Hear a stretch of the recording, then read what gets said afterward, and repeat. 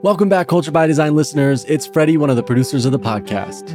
In today's episode, Tim and Junior dive into two critical leadership skills: accountability and critical thinking. In this episode, they'll discuss why these competencies are so important for both leaders and team members. They'll define accountability and critical thinking, explain their vital interrelationship, and share thoughts on how we can develop these skills in ourselves while also effectively transferring them to others. This is a practical skill-building episode, and if you're a fan of the 4 stages of psychological safety, this episode aligns really well with contributor safety, where the transfer of accountability and critical thinking unlocks the ability for others to contribute meaningfully by doing their best work. As always, you can find this episode's show notes at leaderfactor.com/podcast. Thanks again for listening, and thank you for your reviews. Enjoy today's episode on accountability and critical thinking.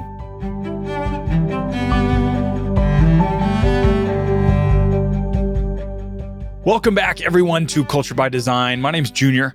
I'm here with my co-host, Dr. Tim Clark.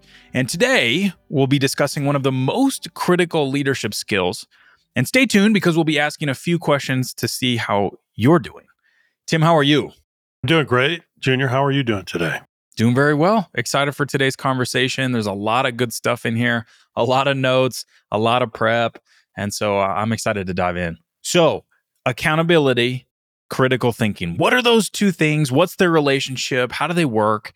And the ultimate question, how do we effectively transfer those two things to our people? We're going to answer those questions, as well as one that in my mind is ultimately important. How can we assume accountability and critically think ourselves? Tim, you had a CEO once tell you that this was something fairly important to him, didn't you? Yeah, I had a conversation with a Fortune 500 CEO. He said, of all the skills and competencies and abilities that I need in our people, he said critical thinking is number one. He said, I think that's the most efficient skill or capability that I see across the organization. And that really stuck with me, obviously, because I'm sharing that. You think about all the different skills you could talk about or identify, but that was number one on his list. And so that gives us an indication of how important it is. Yeah, it's a weighty comment, especially coming from someone with that perspective.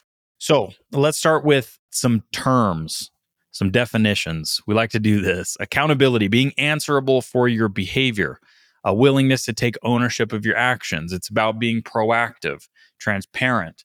It's about being willing to learn from your mistakes. And there's a difference between accountability and responsibility. Responsibility is just the assignment of a task or a duty. Accountability is the expectation that you'll fulfill your responsibility. So it's a level up. And I thought that distinction was appropriate as we go into today's conversation. So that's accountability. Critical thinking is gathering and synthesizing information to then inform your beliefs and your behavior. So Tim, tell us more about critical thinking. Well, critical thinking is based on the premise that you should do your own thinking. That's the entire premise for this skill or competency. And we'll talk about how it's related to accountability. But the premise, again, is you need to do your own thinking. Okay, well, you could say that to someone and they would nod their heads and say, yeah, that sounds right. Yeah, I think we should all do our own thinking. Okay, but what does that mean? So we can break it down. It means a lot. It's a skill that I would say most people, I don't know if people are born with it. I don't think so. But you can certainly develop it, that's for sure. So let me break it down into some component parts. So it's the ability to evaluate information critically, draw logical conclusions, inferences, and make objective judgments. That's one way to say it. It measures a person's ability to separate relevant from irrelevant information and then make decisions based on that. It also includes the ability to define issues accurately, get to the heart of the problem, quickly identifying the central or underlying issues in a complex situation, taking all important issues into account when making decisions, anticipating problems and recognizing opportunities, noticing discrepancies and inconsistencies in available information. Ever thought about that? Creatively integrating different ideas and perspectives, applying broad knowledge and seasoned experience to address critical issues, defining issues clearly despite incomplete or ambiguous information, digging deep to get the necessary information for decision making. You know you don't have enough, you got to go get more. Linking problems and symptoms to identify underlying issues. Creatively integrating different ideas and perspectives, taking all important issues into account when making decisions. That's a lot. That's 16 elements that we could say are part of critical thinking. Now, I'm not even done, Junior. It involves systems thinking. Do you want to talk about systems thinking, Junior? Sure. So systems thinking is the ability to see a complex, a dynamic system holistically, to recognize patterns, to think through the consequences of a bunch of different courses of action. It's about anticipating consequences. So that's a lot of information. Let's simplify. Why are these two things important? We have accountability, we have critical thinking. Accountability is the ability to get things done. Things need to get done. Number two, critical thinking, things need to get done properly. So that's what it comes down to. We need to do those two things ourselves. We need to get things done and we need to do them well. And we need to help other people get things done and do them well. And so when we boil it all down, those are probably the two takeaways to set up the premise of the argument that we're going to make today. Things need to get done. They need to get done properly. But you also talk about competitive advantage playing into critical thinking. Tell me more about that. It's just an acknowledgement of the environment that we're in. So you just explained why we need accountability and why we need critical thinking. Okay, but let's put it into context. The context is that, especially in an organizational setting, you're trying to achieve competitive advantage. Well, there's nothing permanent about that. There's nothing permanent about competitive advantage. We know by definition that we have to learn and get better and perform better, and it's this continuous process.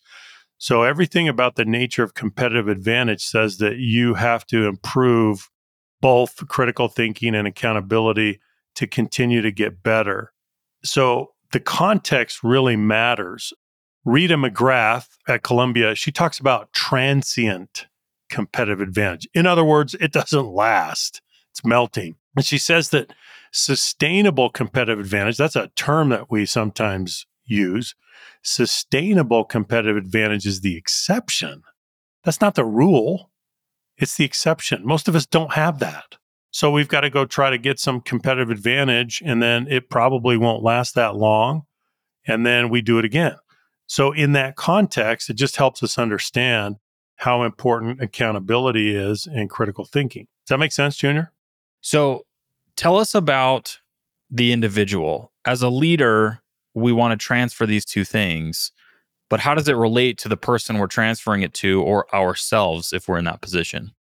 Think of it this way. How can you be accountable if you can't critically assess your own work?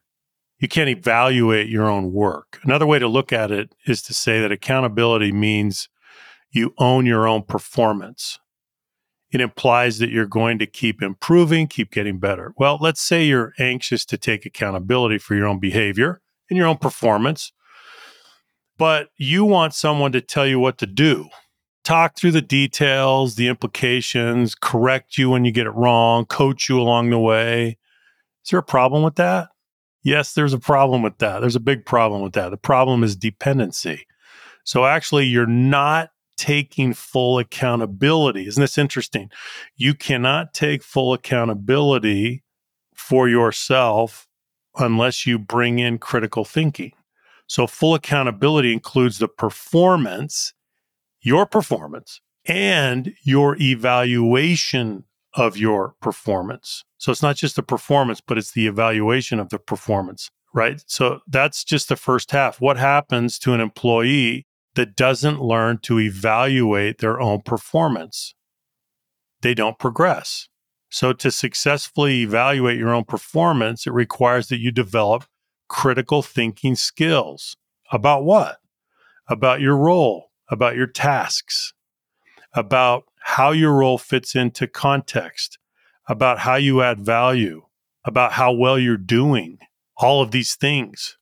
So critical thinking skills, when developed, allow an employee to think even far beyond their role. And that's ultimately where we've got to get to. Can you see why a leader would want every member of the team to be able to take accountability and exercise well-developed critical thinking skills? The leader needs every person to be a doer and a thinker about what they're doing. So that's how critical thinking and accountability fit together. In fact, at some point, they bleed into each other. That's what I would say. You certainly need both. So why is this important? We go back to we need to get more things done and we need to get more things done well. And the reason that this relates to leadership is because our contribution is indirect. We contribute through others. And to become a more effective leader, we need better leverage. The same in more out. So if we can transfer these things that Tim's talking about, ownership, critical thinking, we'll be able to get more things done properly. And not least, we'll be able to develop the individuality and the competence of our people. And that's a point that I think is often glossed over. Because if we breed dependence, then that's bad for business, but it's also bad for the person. And many leaders want to keep both. They want to keep them close to the chest. They want to feel useful. They want to feel needed. And at a glance, it might seem harmless, but it imposes a very short ceiling on the team because the consequences don't end with just the leader. So, Tim, you're saying that they have personal incentives that work against both of those things. What are those? Why would we not want to do this? It's easier not to take responsibility. It's easier not to develop critical thinking skills. Those things take effort. Right? They take effort. Accountability takes effort. You have to hold yourself accountable. You have to exert yourself mentally and intellectually to develop critical thinking skills. So there's a set of incentives that work against developing these two things. But as a leader, why would I not want to transfer ownership and critical thinking? What incentives exist at the level of the leader that would prevent me from doing that? You want the credit. You want control, and you want to maintain those things. And so it could be that your ego invested and you don't fully comprehend your role as a leader. And so, for example, you are micromanaging your people. You are deliberately creating dependency with your people. And you like it that way, right? You want to maintain this perch that you have in the organization where people are dependent upon you. A lot of people want to keep it that way. They like that, right? They like the praise, the adulation, the recognition, the benefits, the perks that come with that. So let's keep these relationships of dependency in place. And by the way, I'll do the thinking for you. Okay, thank you very much. Because when I get to do that, I get to give you the answer and that feels good and it strokes my ego. So yeah, there are some personal incentives at work here. So let's say that we cave into those personal incentives. We don't transfer ownership. We don't transfer critical thinking, and we try to keep all of the answers with us. What are we now responsible for? I said that it's bad for business. And speaking to Rita McGrath, we will not maintain our competitive advantage if we think that we, as the leader, have all of the answers. And we know that that's true because where does that leave us? It leaves us with one perspective. It leaves us with an echo chamber, and we will not have divergent thinking. We won't have divergent ideas. And even if we do, they won't be voiced. So what are we responsible for past being bad for business? We're now responsible for the underdevelopment and the underachievement of our people. Now, what's the aim of a business? Certainly it's profits, but at what expense? We know from stage 3 contributor safety that contribution is a fundamental human need. And if we take that away, what are we doing? We're taking away a fundamental human need of our people. And it's ironic because we think that if we hold on to that critical thinking and we keep the ownership in one place, that we'll be able to be more effective because we have complete control. But you can see the amount of ego that line of thinking requires. And that's dangerous. And the irony is that it's bad for business at the end of the day. And so if we truly want what's best for business, if we truly want more profits, we need to pay attention to the people in front of us, and we need to allow them to contribute in the way that they were meant to contribute and in the way that they need to contribute in order to feel fulfillment. And not in some weird ethereal way, in a really fundamental human way. We know from all of the data that we've collected over years that this is truly a fundamental human need. You can't, as a human, show up, not contribute, and be fundamentally satisfied. Well, Junior, what I hear you saying is that I hear you bringing a moral argument to the table along with the economic argument. The economic argument is, right, the shareholder theory of the firm, which says you're here to add value and provide shareholder value and a reasonable return on assets. Okay, that's great. That's the economic argument, and that's not wrong, but it's not complete. So we add a moral argument which says you have a moral obligation to develop the human capital that is under your charge. And to your point, there is a need for people to make a meaningful contribution, to have an appropriate level of autonomy so that they can make that contribution. And that is not at odds with the economic argument, but it needs to be added to that economic argument.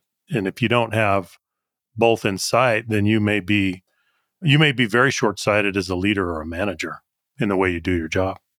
I'm saying something even more, which is that the moral argument supersedes the economic argument. And if you make the moral argument and you fulfill the morality of your responsibility, the economics take care of themselves. But here's the key. If you're talking about sustainable competitive advantage, you need to define a time horizon. Because let's say that we need to perform on the quarter, then we throw morality out the window, we tighten the screws of the business, we disregard the humans, and we make our number. And some would say, well, that's the economic argument. Yeah, it is for the quarter. But if you want your organization to be around for 30 quarters or 100 quarters or 500 quarters, you're not going to be able to do that for very long. You can get away with it for 1 or 2 quarters, but you can't over a long enough time horizon. So if you're economically minded and you're bottom line driven, the moral argument still wins to accomplish those goals if you're talking about sustainability. So that's what I think is really interesting about this particular topic, and what I become more and more convinced of as a strategist over time as we work with organizations, that the moral argument and the human argument takes care of the economics if you develop the competence alongside. Obviously, you need skills. Obviously, you need strategy. But that's where the critical thinking comes into play. And so we'll talk a little bit more about this toward the end of the episode, but it's incumbent upon each of us to look at the moral argument and combat it. We have to come to terms with it. And we can either look at it, confront it head on, and make the right choice, or we can disregard it in an effort to perform in the short term, but to the detriment of the business down the road. It's a strong argument. Let me throw you a curveball, Junior. You ready for a curveball question? What do you think about these venture-backed firms that overhire a bunch of people, right? They're not making any money. There's no positive cash flow, but they've got a stash of cash. They've raised money. They overhire, and they're just burning. And then it didn't go well. And then everybody has to go. And we've seen that over and over again. You and I have talked about this because we see examples around us of this happening. Obviously, that's not good, but how would you interpret that? Well, here's my hot take. And it's not really a hot take if you look at it closely. Venture money is not incentivized to build healthy businesses. That's the hot take. Venture money is incentivized to create a healthy enough business for a long enough time to get at least a 10x return. That's the incentive of the money. And so what does that mean for the long term? You're saying that's the intent behind that money. Oh yeah, otherwise And the people that have that money and the people that invest that money, that's their intent. yeah, of course that's their intent. Why else would we be doing this? And not least because they're not going to be around in 100 years to get the check. So we don't want our check in 100 years. We want our check in 5 years. And so what do? And maybe no longer. Yeah. Maybe not 6. Oh yeah, absolutely. And so what do? We optimize for that outcome. And that should not be mysterious to people. We look at the incentive structure and we say, okay, naturally, of course, this is going to be the way that we operate because it's the incentive structure that we're using when we're going in. And so that can become very dangerous. Now, this is not supposed to be the critique of private equity or angel or none of that. That's not the point. The point is be very wary of the incentives. And so if you go in and you say, well, my incentive is to exit in 3 years, that means certain things. And the power of those incentives will often override whatever long-term morality we would think we would like to have. And so we have to pay very close attention. I think it even goes beyond incentives, Junior, where it's just sloppy and it gets reckless. And we've gone too far. Even with an economic argument, we're creating unintended consequences that we just can't justify, even with an economic argument. So I think we have to maintain good stewardship, regardless of what we're doing. We do. That's why bootstrapping's cool, but it's a conversation for another day. That's right. Okay. So most leaders are not taught formally how and why to transfer accountability.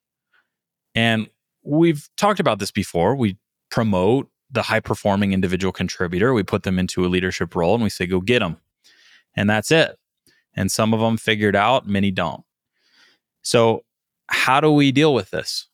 How do we actually transfer ownership? We've talked about the 3 levels of accountability: task, project, process, and outcome. And this is the model we need to follow in order to effectively transfer ownership. So we'll put a link in the show notes to an episode that we did a while back about these 3 levels of accountability that will shed some light on the idea and the model. But we always start at the level of the task. And a task has a clear set of requirements, and it often has a clear set of instructions too. There's a clear start, there's a clear middle, there's a clear finish. So think about onboarding someone into a new role. Are you immediately going to give them an outcome and make them responsible for that outcome? Probably not. You're probably going to start them at the level of the task. You need to do this, this, this, and this. And then maybe there's a process that they become responsible for once they master the task. And now to outcome. So I think about onboarding in our team. Recently, we've had some new hires. We don't bring them in, give them tons of autonomy and say, hey, go just figure it out. We start with small little pieces. The frequency is really high. We're back and forth. We're checking in. We're there alongside. And then slowly that distance increases. The autonomy goes up as we move them to outcome level accountability. But I would say, how do we transfer? Be cognizant of those first 2 steps, but also be willing to move to outcome, because there are 2 failure patterns that I see as the dominant failure patterns in ownership transfer. The first is that we immediately start at outcome. We expect too much. We don't give context. We don't give appropriate resource or whatever the case may be, but we still try to hold them accountable at the level of the outcome. And it may be because we don't want to spend the time to do the onboarding. We don't want to spend the time to give the context or give the energy required to get people up to speed. That's failure pattern number 1. Failure pattern number 2 is that we're too good at task and project, and we never move people to outcome. We keep them at task and project because we want our hands on the issue. We want to have all of the answers. We need to feel needed. And so those are the two. And we need to be cognizant of those failure patterns so that we can avoid them. We want to start at task, move people appropriately all the way through to outcome over time. Now, I agree with that, Junior. And so we see the positive relationship between accountability and autonomy. Those things go hand in hand. If you're giving more autonomy, there should be a demonstration of accountability to go with it. If the autonomy gets ahead of the accountability, we got a problem. Got a big problem. We do. So that's ownership. How do we transfer critical thinking? We'll spend a little bit of time here. The first that I think is very fundamental is open-ended questions. How and why? If you come to a situation with open-ended questions, you'll have a much better time at transferring critical thinking. Why? Because you are now placing the burden of the thinking on the person in front of you. Hey, what do you think would happen if we did this? Why do you think this is the way that it is? How might we do this differently? Do you see what I'm doing? I'm not giving answers. I'm inviting participation. And I'm not inviting participation in the form of a one-word answer. I'm inviting participation in the form of real thinking. You can't answer the question that I just asked you without thinking critically. And as you do that and incorporate that as a pattern with your people, they'll become more effective at doing it. They'll become more used to doing it, and they'll develop some independence. So that's what we're going after. The second is to invite participation. If we don't invite participation, then we're not going to get participation. We can't just wait for people to come to us with questions and answers and all of the things that they might do to solve a problem. We need to invite the participation. Now, the next one is interesting. And Tim, I wonder if you could go into this for a second. Inquiry versus advocacy. What's the difference between these two things, and what does it have to do with transferring critical thinking? Well, if you think about what we do as we work together and as we interact every day, we're typically doing one of these two things. We're in inquiry mode, which means that we're asking questions and we're learning and we're analyzing. Or we're in advocacy mode where we're advocating a point of view or a course of action or a decision. Advocacy implies that you've come to a conclusion. You know what your point of view is. You know what your opinion is. You've done your analysis. You've done your inquiry. So advocacy follows inquiry, right? The problem is that we are trying to create and build and nurture critical thinking skills in our people. And so if you as the leader are advocating, what does it do to your people? If you're the leader, if you're the team leader, and you're in advocacy mode, then you're putting them into a passive position. Chances are they're saying, oh, well, the boss knows what they want. And so discussion over, okay, I'll wait till you tell me what to do, right? So we have to be very careful as leaders to spend as much time as possible in inquiry, not advocacy. This is where you help build the critical thinking skills of your people. So you teach the inquiry process, you model the inquiry process.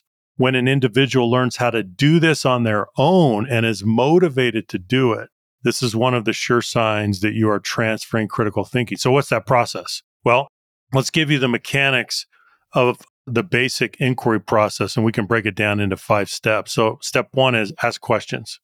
So that catalyzes the process. It sets it into motion. That's step 1. Number 2, collect data. So gather the data, whatever kind of data there might be. Step 3, recognize patterns.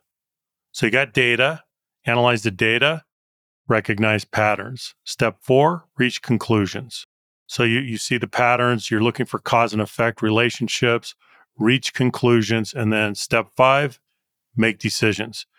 That is the basic anatomy of the inquiry process. If you teach that, if you model that, if you invite others into that process, you are accelerating the development of critical thinking skills.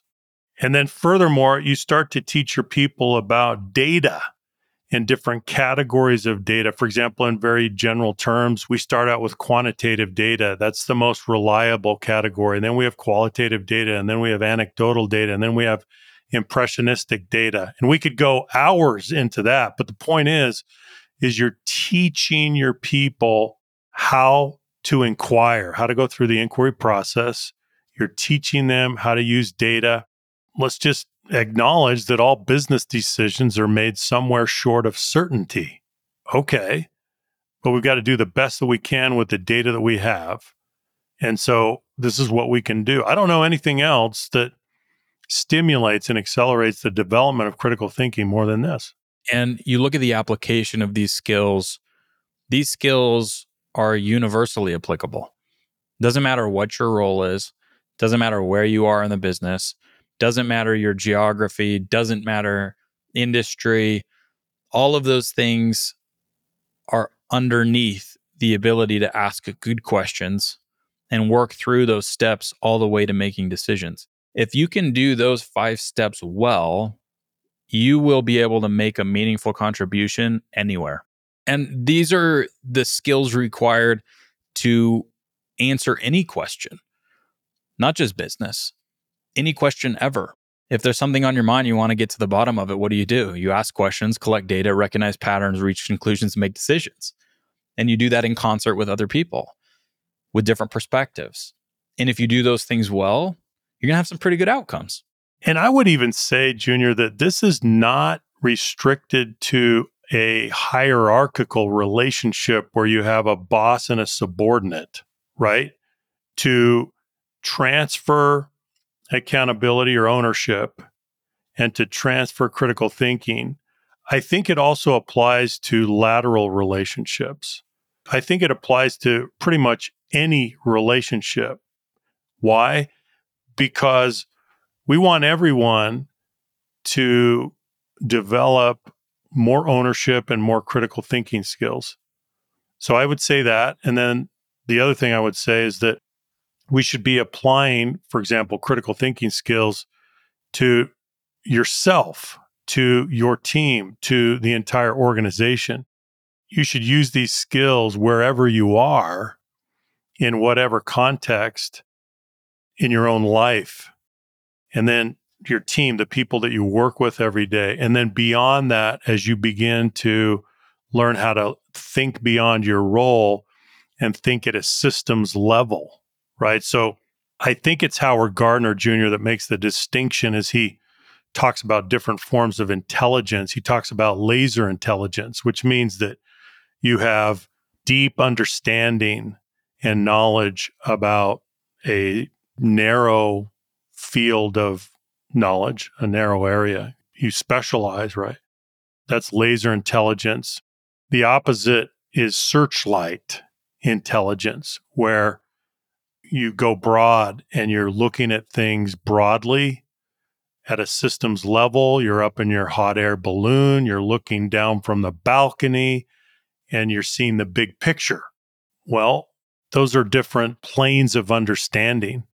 Over time, you've got to develop more breadth, more strategic thinking as you grow in understanding in an organization. You've got to be able to understand the implications of a course of action. You've got to be able to understand how your job affects everything else. So the critical thinking has to be directed in a lot of different areas.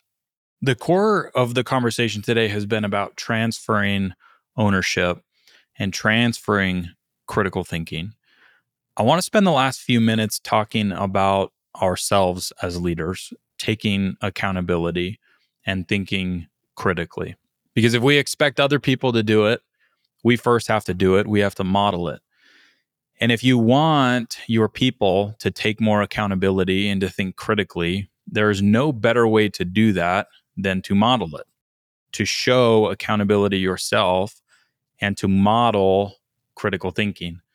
So each of us has to graduate from accountability that lives at the level of the system and that's imposed on us from the outside in to accountability that lives at the level of you as an individual, as a person. And the ultimate goal is to hold ourselves accountable for high levels of performance and to move away from relying on the institution or whoever's above us imposing that accountability. Now, I've been thinking about this for a little while, and I want to ask the question why and try and unpack this for a second. Why is it that we must hold ourselves accountable? For me, this might get a little bit abstract, but only the individual knows their own capacity.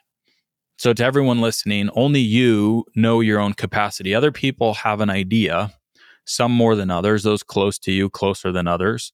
But you are the only person who knows your own capacity.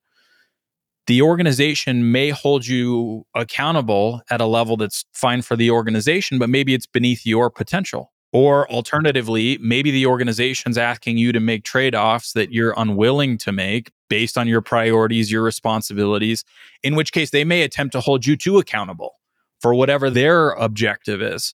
Working 100 hours may be just fine for the organization, but it may not be good for your life.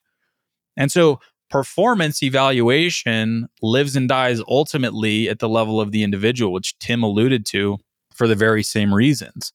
You can't judge performance perfectly unless you understand potential and context perfectly. And who has a better idea of potential and context than you? No one. And so all this to say that as leaders, we have to hold ourselves responsible for our own performance, our own critical thinking, and we have to help transfer others' performance and critical thinking to them. So we're all responsible ultimately at the individual level for ourselves. And if we can all do our jobs and help each other as needed, that's how we can achieve truly high-performing teams that are made up of really high-performing individuals. But we will not have a high-performing team or a high-performing organization if individuals don't hold themselves accountable, and it starts with you as a leader. What do you think about that, Tim? I would just put a caveat on that a little bit, especially when you're young. You do not understand your own potential very well. You may have a glimpse, but you just don't have enough life experience and you don't have enough self-awareness to understand. And so oftentimes when you're young, other people can see more potential in you than you can see in yourself. And sometimes they have more confidence in you than you have in yourself. You have to grow into that. But to your point, Junior, by the time you are a working professional in an organization, you have to take primary accountability for your potential and for your own growth and development. That is your responsibility. And the organization has a secondary role, a secondary responsibility. That's why we talk about the concept of education welfare. A lot of employees are on education welfare. They're relying on the machinery of the institution to carry them along, to tell them what to do, to train them, and not least to do their thinking for them. What an incredibly dangerous thing to do, because we know that standing still is career suicide. That's just never going to be the right thing to do in any context at any time. So overall, I think you're making a very defensible argument. How can you argue against the fact that you've got to own that? You've got to own that forever. Well, I love the idea of helping others, especially young, realize their own potential. All the more reason to embody these principles and to help transfer the critical thinking and help them see. Because eventually, you won't be able to sit there and help them see their potential. Eventually, you'll be gone and they'll need to do it for themselves. And so if you can get them started and help them along, that's wonderful. And then help transfer that to them so that they can do it themselves. Can I give you an example, Junior? Please. So we've all gone through this in our lives, and hopefully we've had a friend or a mentor or a coach or a neighbor or a parent or a sibling, someone that gave us a glimpse of our potential that we didn't have. And that spark or that insight that they gave us sparked greater motivation to develop our potential. So that was a critical catalyst to get us going and to motivate us to work harder, to excavate our aptitudes and our gifts and our talents, and then get better and develop those things. So I think we can all think about that. It reminds me of when I was in high school and I took Shakespeare from Mr. Herbert. And the only reason I took the class is because I had a friend that said, you got to take this class with me. And I said, what is it? He said, Shakespeare. I said, what? I don't want to take a class in Shakespeare. That was not something that sounded attractive to me when I was in high school. He said, no. I've heard it's good. So I reluctantly agreed and took the class. It changed my life. It was unbelievable. And at one point, we read a play. Can't even remember which one it was, Shakespearean play. And Mr. Herbert said, here's your assignment. I want you to take out the last 2 paragraphs of the play, and I want you to write a different ending. That's your assignment. That's your homework. And so we did, and I did, and I turned my paper in, and Mr. Herbert, all he did, it was just in passing, and it wasn't much, but he just looked at me, gave me my paper back. He was going through the aisles, passing everybody's papers back to them with their grades, right? And he just looked at me for just a second, and he said, that's pretty good. That was it. Like, that was the extent of our conversation. It was almost a chance encounter. That interaction, which lasted no more than 2 seconds, I think that changed my life in some ways, because he communicated to me the fact that he thought that that was pretty decent and there might be some potential there. I didn't know that. Does that make sense, Junior? Yeah, I see your point clearly, and it makes a lot of sense to me.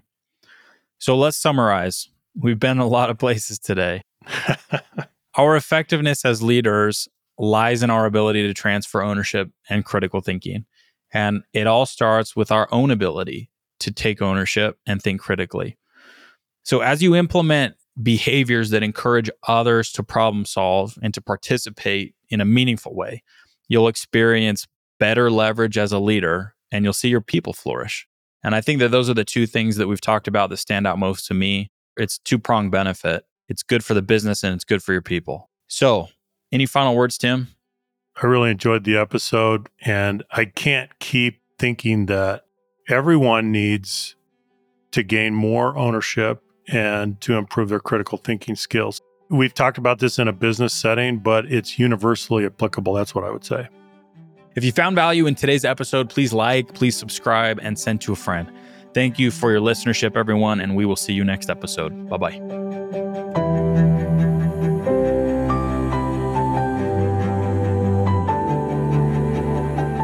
Hey, Culture by Design listeners, this is the end of today's episode. You can find all the important links from today's episode at leaderfactor.com/podcast. And if you found today's episode helpful and useful in any way, please share it with a friend and leave a review. If you'd like to learn more about Leader Factor and what we do, then please visit us at leaderfactor.com. Lastly, if you'd like to give any feedback to the Culture by Design podcast or even request a topic from Tim and Junior, then reach out to us at info@leaderfactor.com or find and tag us on LinkedIn. Thanks again for listening and making culture something you do by design, not by default.